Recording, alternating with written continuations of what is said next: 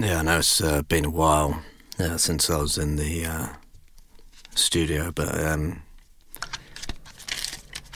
Hello. you hear me? Can you? You got to put the headphones on.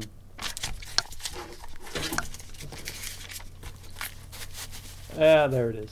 A bit better. Yeah, Sorry, a little bit rusty. that's all good. Where you been? It's been ages. Yeah, I know.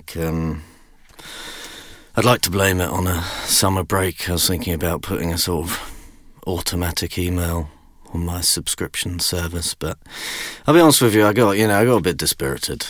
I was, for the first time, I hadn't really wanted to look at them, but for the first time since I brought out my manifesto for the age of despair, I was sort of looking at the statistics, who's actually been reading it, downloading it, subscribers and stuff, and it didn't make for good reading.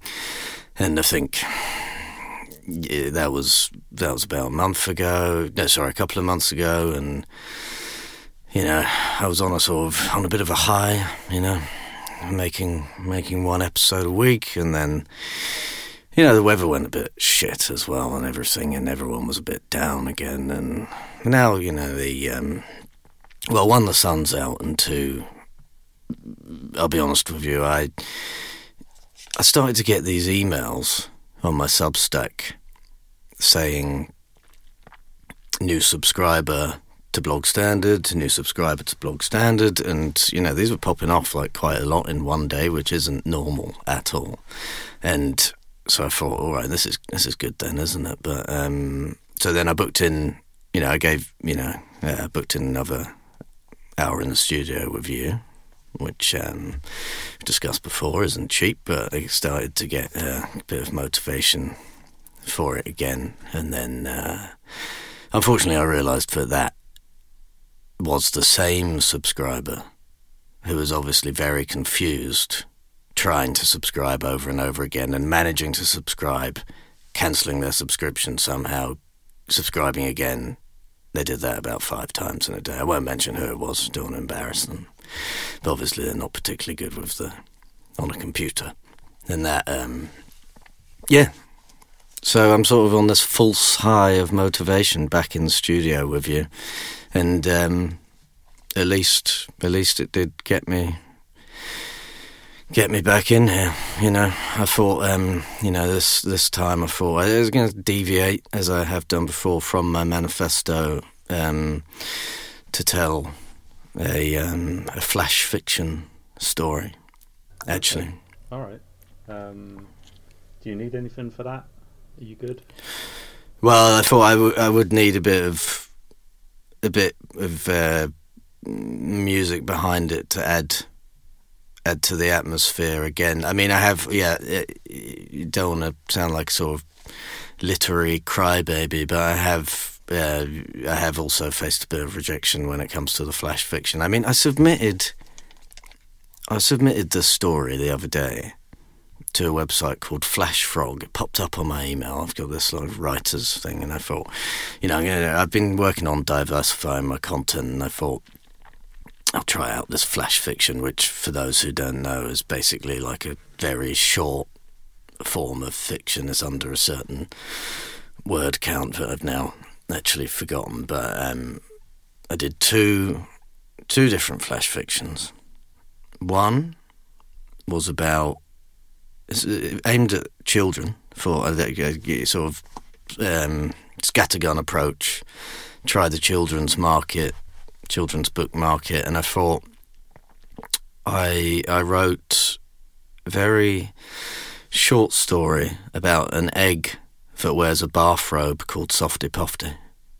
I actually got in a bit of a fight with my father afterwards because it was slightly based on his look, and but it's a multicoloured dressing gown egg called Softy Pofty, and submitted it to a few children's book publishers, and you would be surprised how brutal people in the children's book market can be, and they I thought it was a good idea, actually. It's like using these stories about Softy Pofty to sort of relate modern issues and the way that modern life can be difficult. And but yeah, it turns out loads of people are doing stuff like that. They weren't interested. I don't know. Yeah, so I've abandoned Softy Pofty, and I also wrote a short story about my friend Senor Traj, which I submitted to this website Flash Frog, which for a start looked very dodgy. I mean, I've made my own website and I don't claim it's incredible, but it's not that hard.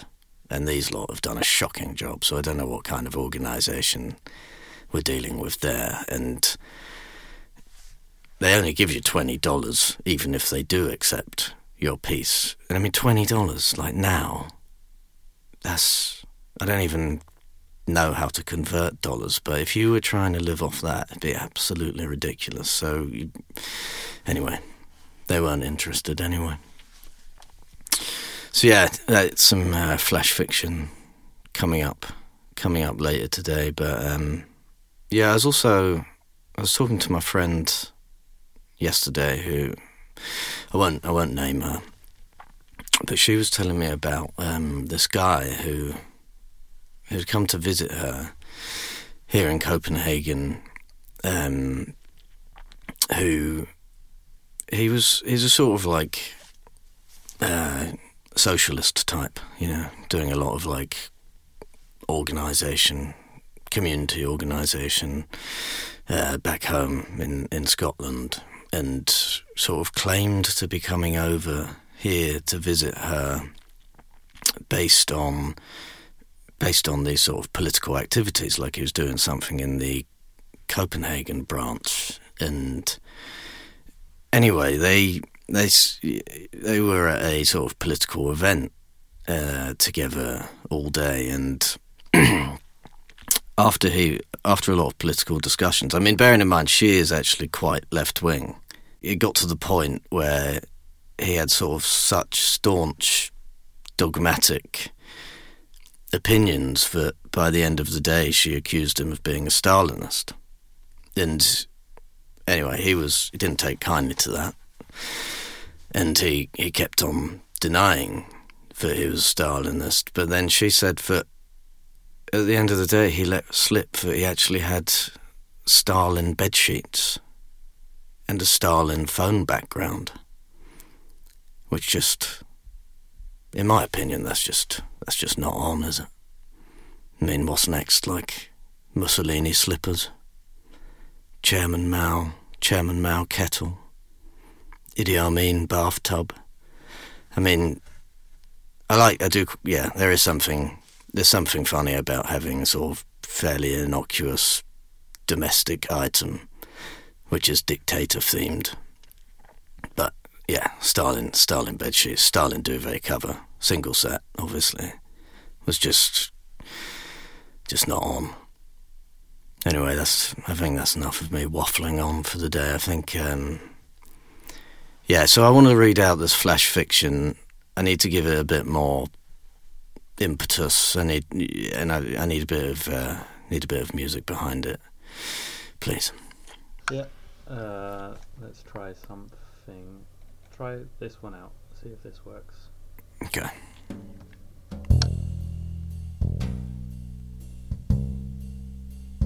That's quite, I quite like that, actually. I haven't got my script up yet, though. You're meant to do that for me, and I've only got this tiny little notepad. Yeah, give me a minute, 1 second. Wish I was at the off by heart stage of my career, but I'm definitely not there yet. Alright, it should be up. Can you see that? Oh yeah, I can see it now. Shall I get going? Yeah, I'm rolling.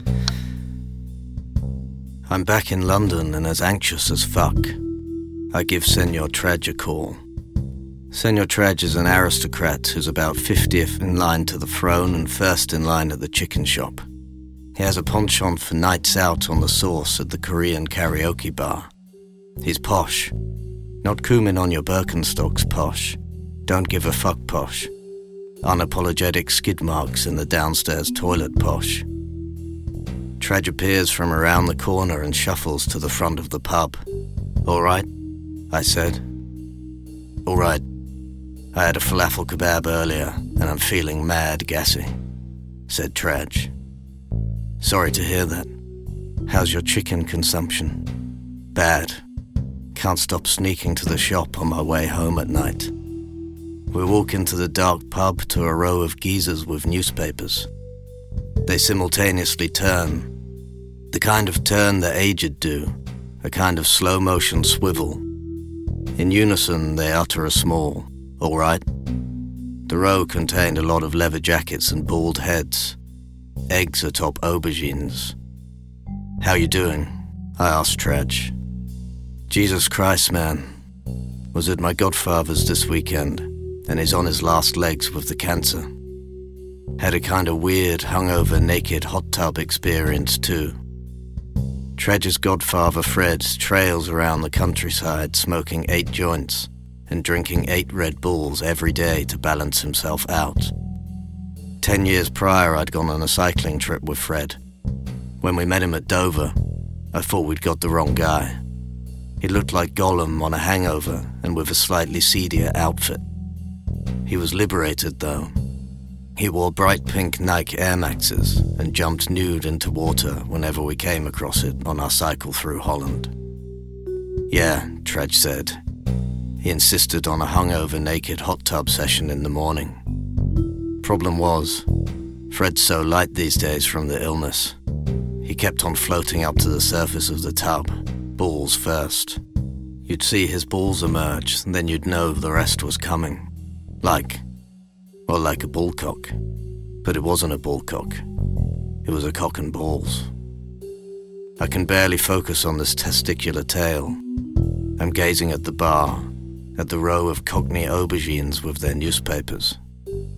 We got up for a game of darts, but every time I throw, I immediately forget what number I've got.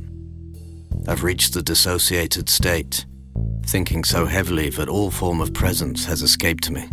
I now only exist in thought, waiting to be soothed back into a reality that feels it will never return. My phone rang. I dropped the dart. I darted out of the pub.